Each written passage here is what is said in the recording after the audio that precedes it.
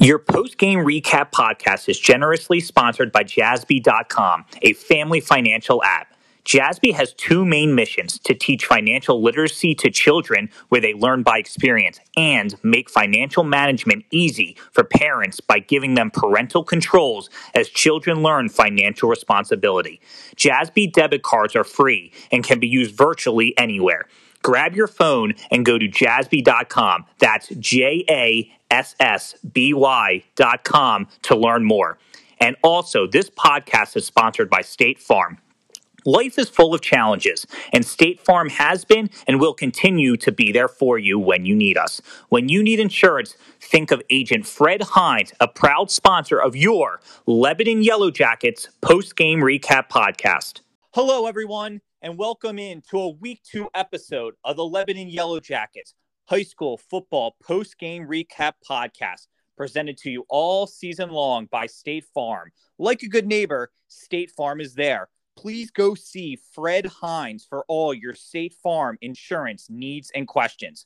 Last night, the Lebanon Yellow Jackets traveled to Springfield and won a matchup over the Kickapoo Chiefs by the final score of 33-16. I'm now very excited to invite onto the podcast the head coach of the winning side, Will Christian. Coach, thank you for coming on the podcast, and how are you today? Doing well, sir. Thanks for having me. Coach, I want to start with this. As a coach, like we mentioned last week, you've been at Lebanon for now 17 seasons. When you're practicing and getting ready for a game that's going to be on the road in an environment with maybe fans that you're not used to, a field that you're not used to, is there anything as a coach that you do to prepare differently for an away game versus a home game? Not really. I think that the road travel component requires some experience. Experienced teams, I think, have a little bit better idea how to deal with that side. And I think any team in a given year, you've got to experience that. And then as a coaching staff, I think you've got to kind of get a feel for your team and see, the things that are going to get them in a spot where they're ready to play. And what I mean by that is, maybe you need to have a team out of sight earlier or later, or you need to have an additional meeting or a shorter meeting and warm-ups. You kind of got to get a feel for your team in order to try to make it as normal as possible, but have them dialed in and have the blood flowing and their mind in the right place. And I think with this football team, just to be transparent, I'm not sure that we are where we want to be right now. And so we're going to do some things to tweak, getting ourselves ready to go on the road. What did you think of your team start last night? Kickapoo started the game and had a touchdown that got them up 7-0, and then they also had a field goal and were up early 10-0. What did you think of your team's start? Well, I mean, I don't think we got to a very good start, and I think you need to credit Kickapoo for that. Obviously, they made some plays early. On the first, opening offensive possession for Kickapoo defensively, we were playing awesome. Got them in a third and long situation, and swing pass goes to the house. And, that is one of those little bitty things, but it's one play, and one play can change the dynamic of a game. And so, then we kind of made a few other mistakes following it on our next offensive possession, or our first offensive possession. We had an early penalty and a couple of mistakes in blocking, and all of a sudden we're in a punt situation, and it just kind of snowballed a little bit, as they got a good return on the punt, which set up the field goal. But I credit our football team. I told them, we needed some adversity, and we had it, and they responded the right way. Very easily, you get down 10-0, that thing can spiral out of control and get yourself in a spot where you can't recover. And the troops rallied well, and we responded the right way in that second quarter and tuck a lead into halftime. But without question, we have to do some learning from this, because you can't spot teams 10 points each week and battle out of that hole. Someone who definitely seemed to respond well to the early deficit and help you guys climb out of the hole, like you mentioned, to get the lead was Cade Musia. What did you think of his performance, especially with those 2 touchdowns to go from a 10-0 deficit to then a 12-7 lead? Yeah, Cade Musia ran the football extremely hard. He's very explosive, very good vision. And of course, all that starts up front. Offensive line wise, I thought we were completely dominant. And that's something that, we come in and expect, but that was the case. And certainly when we come into a game with our attack and option attack, you got a decent idea of what your opponent is going to attempt to do. And then you get in the game and you see what they're really going to do. And then you got to adjust. And last night, I thought, they were really wanting to take away the perimeter and really force us to run the football inside and force us to have our quarterback keep the football. And, I thought we did a great job of taking what they gave us and moving the football and doing what we need to do. The only negative offensively, to be honest, was just way too many penalties. We had a lot of penalties that honestly cost us 2 drives. The drive at the very end of the game, when we're trying to run out the clock, which ended up giving them the ball back with about a minute and a half to go. They didn't score, but they made it interesting. And then, that first possession of the ball game. And so, and we had penalties in a lot of other possessions that we overcame. So we've got to do a better job in that area for sure. At the end of the half, Kickapoo had the ball, and as you guys were up 19-10, but they threw an interception, and it was picked off by Max Gross. How big to you was that play to make the interception and to give you guys a 9-point lead heading into halftime?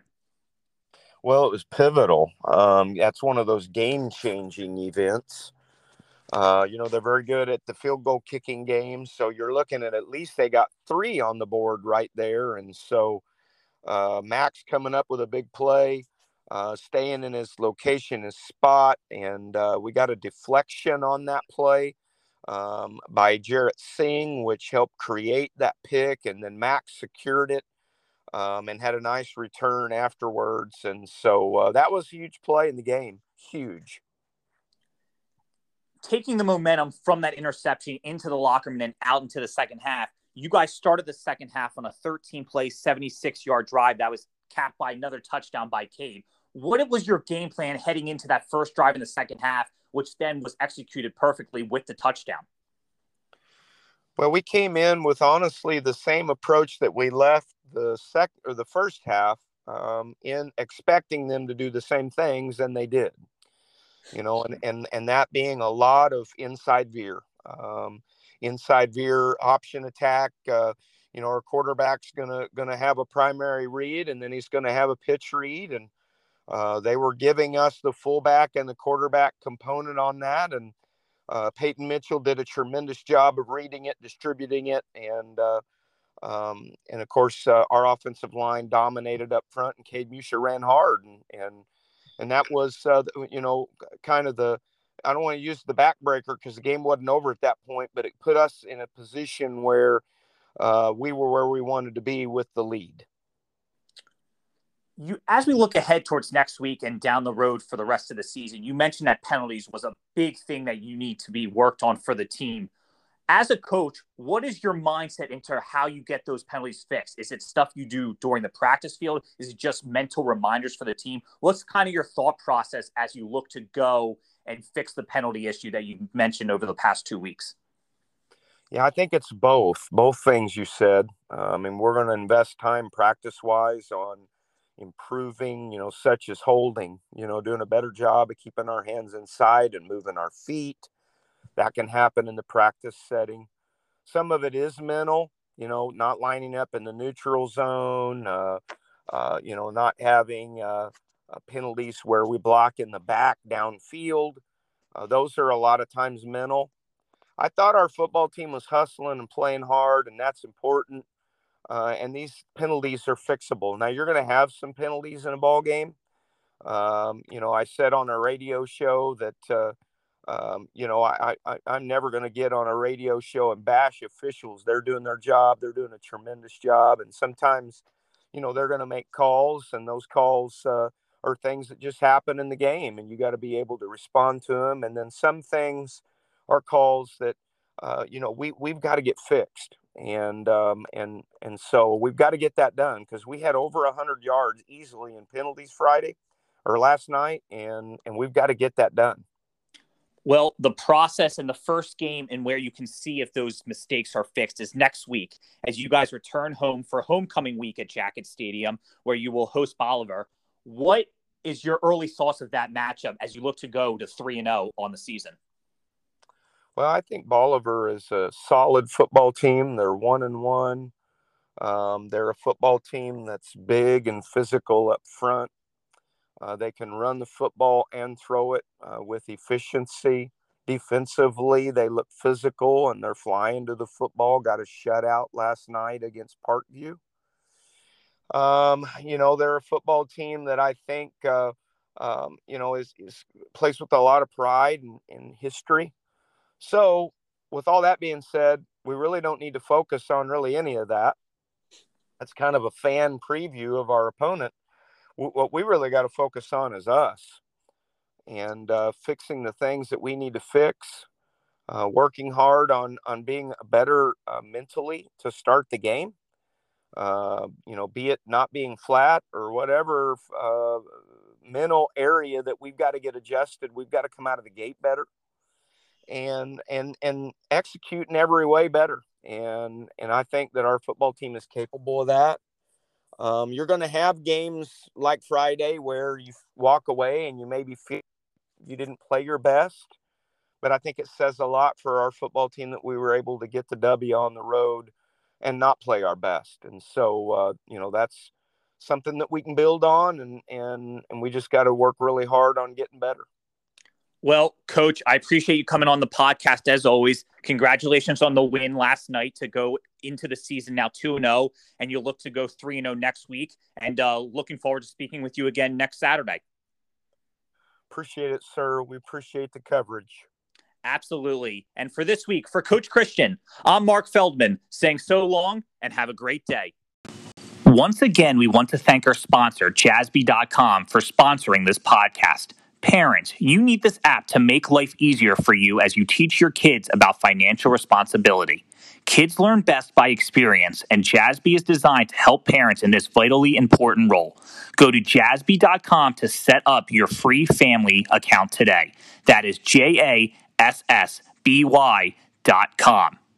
And also, as you have seen every weekend, State Farm and football are the perfect match. That is another reason that agent Fred Hines has chosen to sponsor your Lebanon Yellow Jackets post-game recap podcast all season.